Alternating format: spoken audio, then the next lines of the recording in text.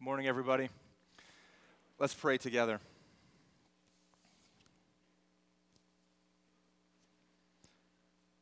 Heavenly Father, you are a great and mighty God. And we pray very simply now that you would bless and that you would speak through the reading and through the preaching of your most holy word. Amen. Otto Frederick Gatsky was a practical man. He worked hard, he enjoyed talking to people, and he liked tinkering in his garage. He was the type of guy that smoked cigarettes without filters. He never wore a seatbelt, and he rolled fast through railroad crossings during a time in our history when everyone stopped at railroad crossings. He was my grandfather. And because Otto was a practical man, I was surprised one day when he called my father and asked if we could come over for dinner that evening. It was a very special dinner. Pheasant. I'd never had pheasant before. And my young mind perceived pheasant to be the type of meal that wealthy and sophisticated people had. And if my grandfather called and asked us to come over for a dinner of pheasant, I knew that this must be a special occasion. And so that evening we went over to their home in Maplewood, Minnesota. We always entered through the basement. We walked through the musty basement, up the creaky stairs, into the hallway where we were greeted by my grandmother, Lucille, in her apron. Grandpa was at his usual perch in front of the television, and as we sat down for dinner, we exchanged the typical pleasantries. What happened at school that day, what Grandpa was doing in the yard, or what kind of projects he was working on, and before long, the pheasant was presented. I was curious to see what it looked like. I was slightly surprised as it came out, and shortly thereafter we gave thanks and we began to eat. And the pheasant was good. It wasn't great, but it was good. And my childlike palate was trying to figure out why this was a meal for sophisticated people, but I knew that I was supposed to like it. And so I kept eating. I mean, after all, pheasant was a special treat. And as the meal went on, I remember quietly waiting for that point in the conversation when we would learn what the special occasion was. I mean, it wasn't every day that you had pheasant, you know. And sure enough, after a while, halfway through the meal, Grandpa began to describe the events of his day. That morning, as was his custom, he went to the hospital to visit his brother Ferdinand, who was in the hospital for some number of years.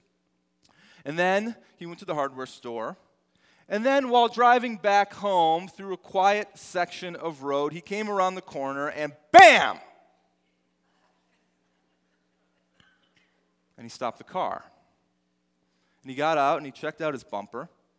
And then he looked off to the side of the road, and there was a perfectly good and dead pheasant.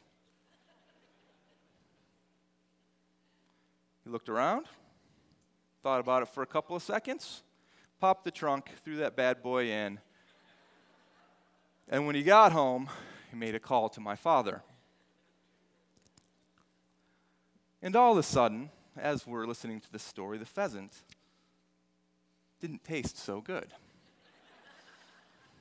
Here, I thought we were having a fancy meal for noble purposes.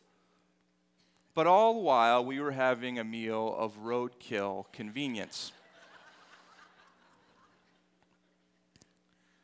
Something presented as noble and fancy, but in the end is nothing more than roadkill convenience.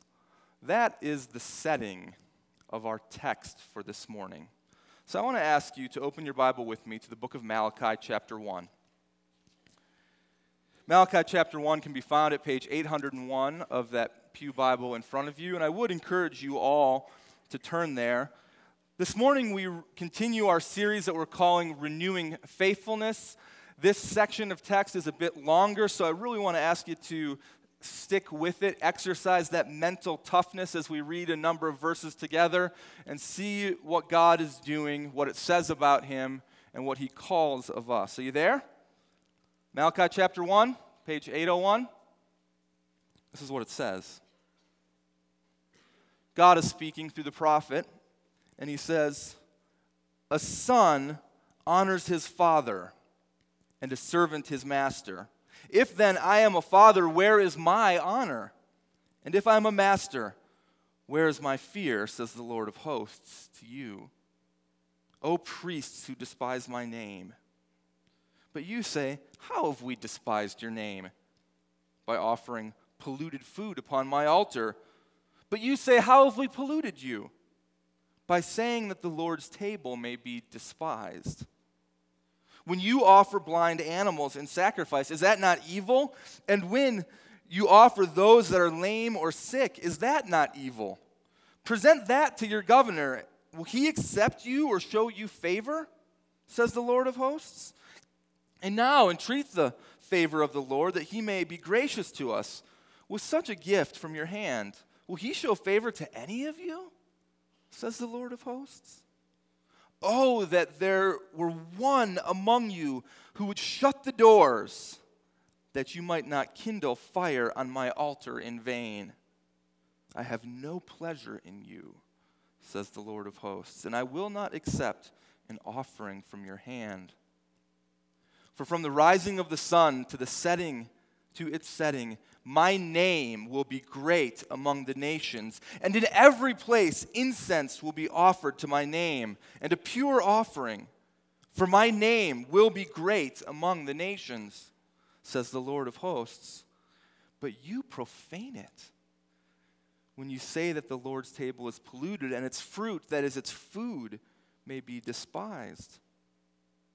But you say, what a weariness this is. And you snort at it, says the Lord of hosts.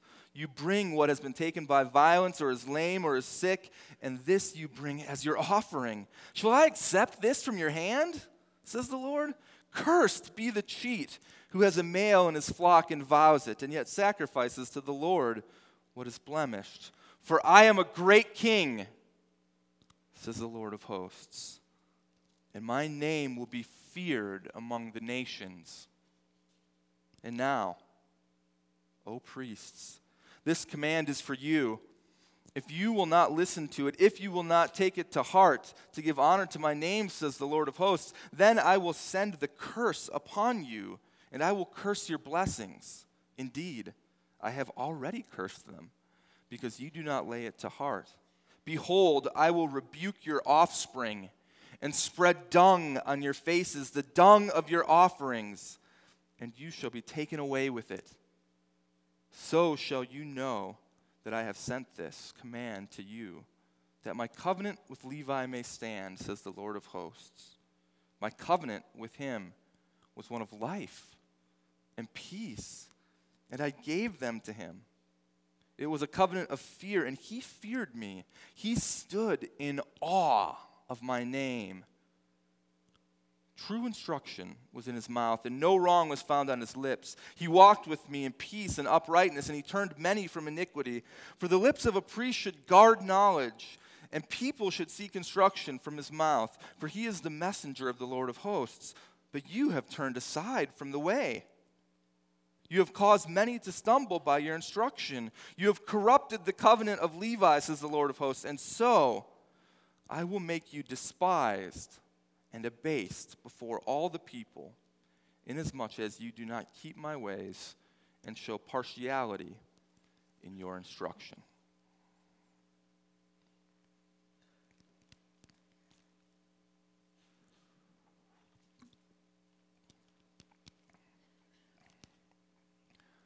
There are certain words that you do not want to hear from God.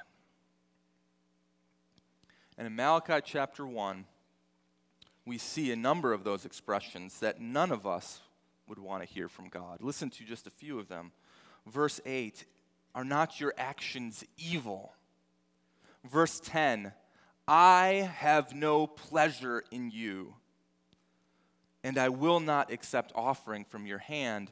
Verse 14, cursed is the cheat who offers the blemished.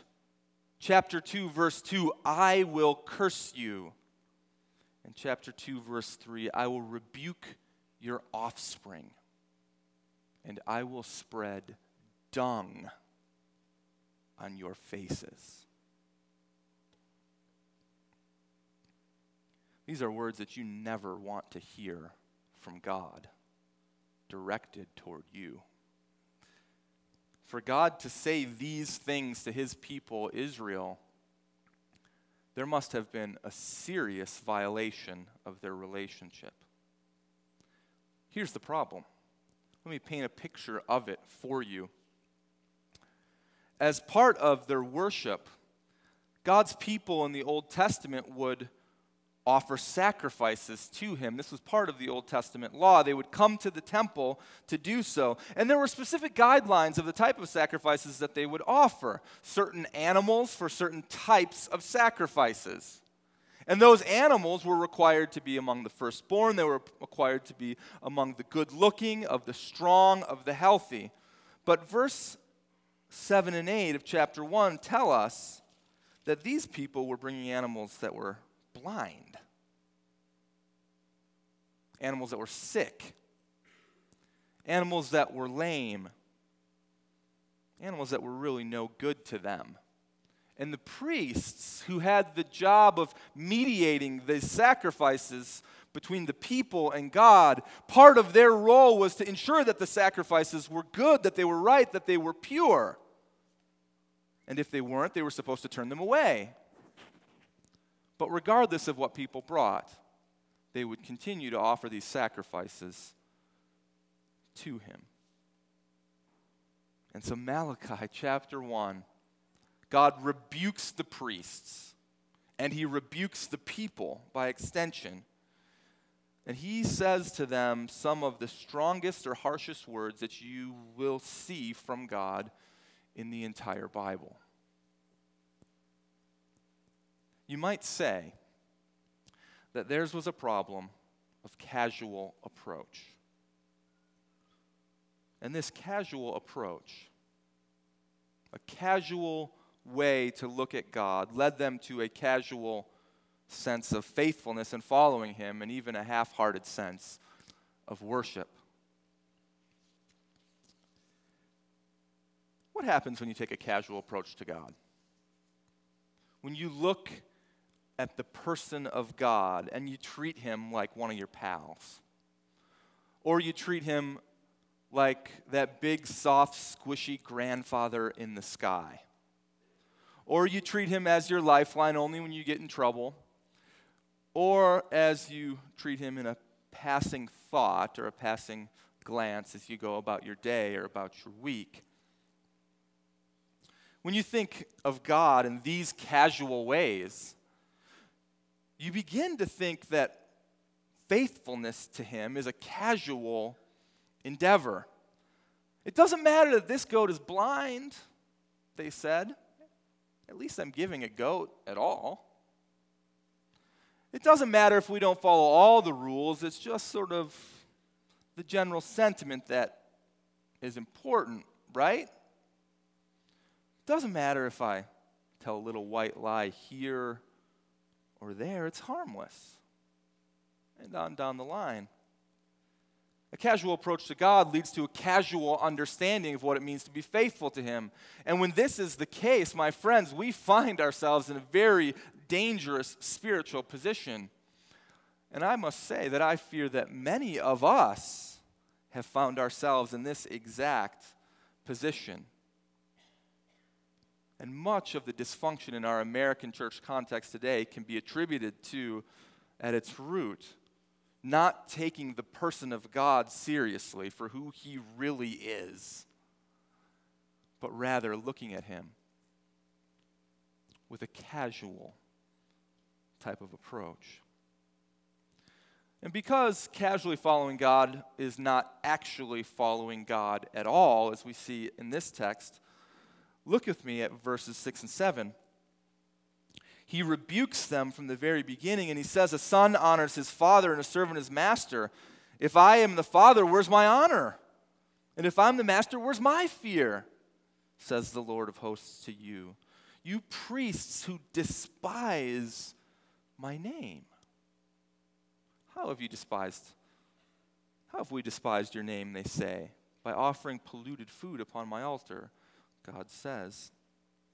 When we look at the accusation is one where he says, the problem here is not just the sacrifices. The real problem behind the problem, if you will, is the fact that you despise my name. You approach me casually because you despise my name. What does that mean? To understand the nature of the accusation, you need to understand what God means by his name. God communicates two very significant things in his name. Firstly, we see that God communicates his revealed character. Exodus chapter 34 reminds us of this. Moses is standing up on the mountaintop. He asks to see God. He wants to know him. He wants to commune with him in a unique type of way. And God tells him that he will go before him and proclaim his name. It says in Exodus 34, 5-7, the Lord descended in the cloud and he stood with him there. And he proclaimed the name of the Lord. The Lord passed before him and proclaimed, the Lord, a God merciful and gracious, slow to anger and abounding in steadfast love and faithfulness, keeping steadfast love for thousands, forgiving iniquity and transgression and sin, but who will by no means clear the guilty, visiting the iniquity of the fathers on their children and the children's children to the third and fourth generation. God's revealed character, show me who you are, is closely related to his name. Secondly, we see that his name also communicates his presence. In the Old Testament, when the temple was first being built, King Solomon prayed this prayer to God in 1 Kings chapter 8, verses 28 and 29. He said, God, yet if have regard to the prayer of your servant and to his plea, O Lord my God, listening to the cry and to the prayer that your servant prays before you this day, that your eyes may be open night and day toward this house, the place which you have said, my name shall be there, that you may listen to the prayer that your servant offers toward this place. So God's name is described as his presence among them. So God is saying to his people in Malachi chapter 1, here in my temple, the place where the Old Testament scriptures are read to you, the place where I receive worship from you, the place in the system where you come to know me, the place where I reside among you. In this place, the only true temple in the world among all of the nations of the world, this one place, I am here. And yet, you come to me with shoddy sacrifices. Your priests accept them and offer them to me, pretending that they're noble, when all along they are nothing more than roadkill convenience. You despise my name, which is another way of saying you despise me. My friends, this is what happens when you approach God casually. Maybe not immediately, but sooner or later it leads us down the road toward false or even sinful worship. of him. And so now apply this to us. It's not so hard to think about the ways in which we've approached God casually, even in this last week. Never mind the habits and patterns of our ongoing lives, dabbling in a little sin here, a little bit there, juicy morsel of gossip here, a little skimping on my taxes there. God won't mind. After all, I'm going to church most Sundays. He's not paying that close attention to me. And some of you might be saying, well, Pastor Nick, I see what you're saying about the casual approach to God, and certainly we're all guilty of that in certain ways, but as interesting as Malachi chapter 1 might be, how in the world does this possibly relate to us? I mean, we don't have priests, and we don't offer sacrifices. So what are we really talking about here? Well, when the New Testament tells us in 1 Peter chapter 2 that all of us who are believers in the Lord Jesus Christ are now priests. We have no mediators between God and man but the mediator of Jesus himself, and we mediate God to the world. And we think to ourselves, as priests, if we are taking God so casually, maybe this condemning word does apply to us in certain ways. After all, you, if you're here today and you're a Christian, you are called a royal priesthood. And we don't have a sacrificial system as such. I mean, after all, Jesus was the ultimate sacrifice for us. But now we see in the New Testament, Hebrews 13:15 tells us that we're to continually offer up a sacrifice of our praise. And Romans 12:1 and 2 says that we're to offer our bodies or ourselves as a living sacrifice to God. And when we begin to think to ourselves, well, how seriously do I approach God? What are the ways in which I approach him too casually? After all, I don't want to show him that I despise him, but at the same time, I'm not sure that I'm really all in, that I'm fully committed to him, that I take him all that seriously. And it's sobering to think that as we believe that our half-hearted efforts of worship, and we're not really just talking about worship here on Sunday mornings, we're really talking about life. You're a priest for life. You're offering sacrifices of yourself for life to God. It's really sobering to think that as we offer these half-hearted approaches to him that we think are okay, that they're really no form of following God at all. And the cynic will say, I hear you, but it's just too hard. And the Israelites said the exact same thing. If you look with me at verse 13, God anticipates their response. He says, but you say, what a weariness this is. What a weariness it is to follow you the way that you want to be followed. And he continues to say, cursed is the one who offers me the blemished animal. Why? Why is a half-hearted or casual approach to the person of God not acceptable? Well, he tells us multiple times throughout the passage, and most pointedly in verse 14. Look with me.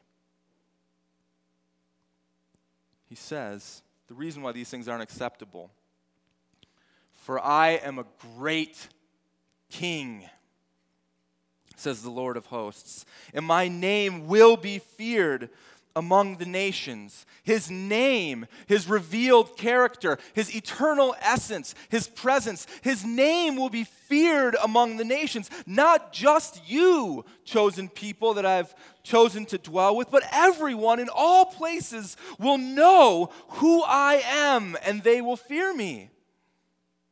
And this idea is stated multiple times throughout Malachi chapter 1 and 2. In Malachi 1:11, he says again, from the rising of the sun to its setting, my name will be great among the nations. And in every place incense will be offered to my name, a pure offering. For my name will be great. And you think you have the corner of the market in this temple. But even the foreigners who just catch glimpses of who I am, they are offering pure offerings of incense and not giving me blind and lame animals. Now, I don't care much for celebrity or for celebrities. You know, in our time, you can be famous for anything or famous for almost nothing.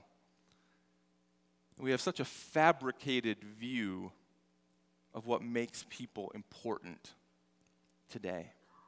But when you meet someone that is truly great, that is genuinely significant and important, when you meet someone like that and you treat him or her like a commoner, that is generally considered to be a huge misstep. God is reminding us that there is no middle ground, people of Old North Church. There's no halfway. You are all in or you are all out, because there's nothing common about him.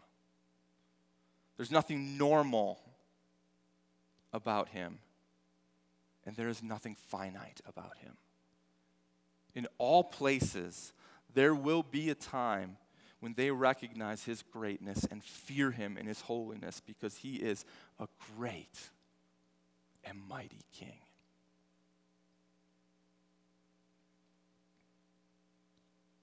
So what does God expect of you? This is a sobering word. What is the type of life that God expects?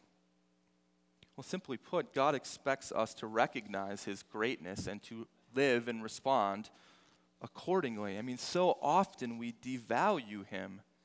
And if Malachi chapter 1 is doing one thing, it is recalibrating our perspective. It's bringing us to a point of personal conviction and even corporate conviction to say, God, so often we devalue you. Sometimes we mean to, a lot of times we don't. But when we do, we realize this is not where you want us to be. In 2012, Yahoo News published a story about a 19-year-old man from Washington State named Dakota Guerin.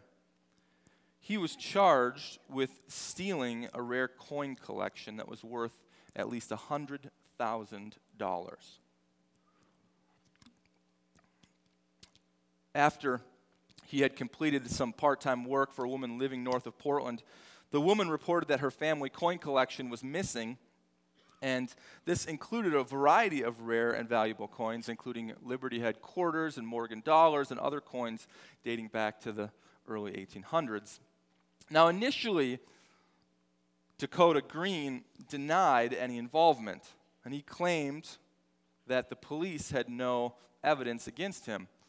But then he started spending the coins at face value.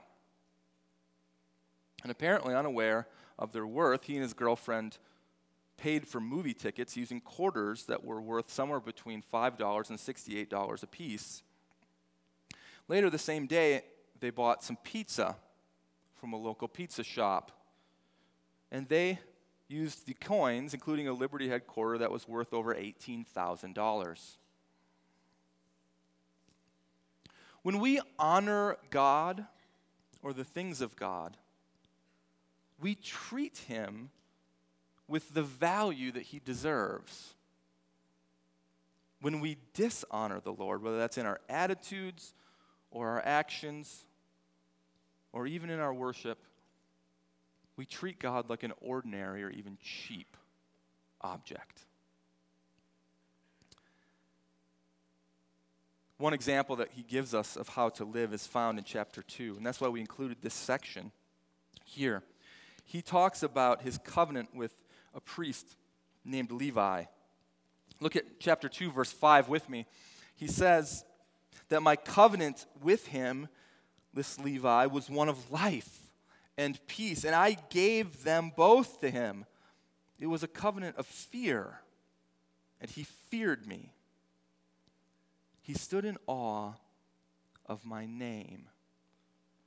Levi was given from God in relationship with him both life and peace because, specifically, he feared him. Because he recognized, not afraid of him necessarily, though that is sometimes part of the biblical fear that we're talking about, he recognized his true value, his true worth. He stood in reverence or awe in front of him. So what we see is that a disposition before God, a healthy disposition before God, recognizes his greatness. And it leads toward this covenant that he desires to make with you and with me. But ours, some hundreds of years fast forward, is not a covenant of the Old Testament with a person named Levi. Ours is a new covenant through the person of his Son, Jesus. And in this covenant, when you recognize or have the right disposition and greatness for who God is, and you stand before him and you recognize your own shortcomings before him, you're driven to his Son who gives life, who gives eternal life, and who gives eternal peace. John 3:16 says, "For God so loved the world that he gave his only begotten Son, that whosoever should believe in him would have eternal life." John 10:10, Jesus says, "I have come that they may have life and have it to the full." To fear God leads us to faith in Jesus and the desire to follow him. A casual approach to God, well, that leads us down the road of sinful worship. But to recognize God for who he really is, to take a step back and say, the vastness of him, the power of him, the knowledge of him, so far supersedes anything that I could possibly understand. To fear him in that way then leads us to faith in Jesus and a desire to follow him. There once was a great father, and his sons and daughters respected him. They adored him, and they honored him. There once was a great master, and all of his servants loved working for him. There once was a great king,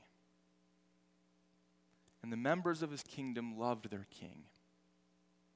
And so they showed their allegiance to him, and they submitted themselves to his rule in their lives. My friends, there is one appropriate response to a passage like this, and that is confession. And so now, before we leave here today, I want to give you the opportunity for that type of confession. Because all of us are guilty in some way or another of taking God way too casually. All of us are guilty in some way or another of minimizing his greatness. And so how have you taken him casually?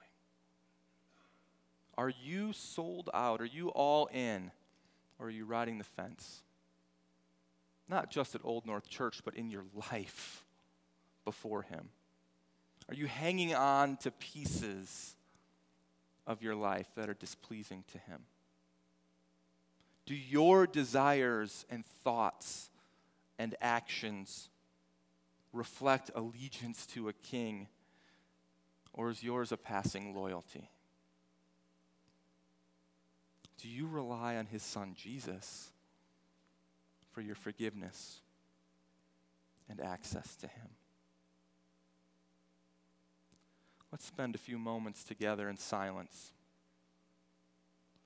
Just you and God before his throne, pondering these things. If you wish to come forward and kneel, you can come forward and kneel before God. After the service is over, if you wish to pray with someone, I'll ask our elders to stand off to the sides. You can have someone to come and pray with. But today is a day for each and every one of us to confess.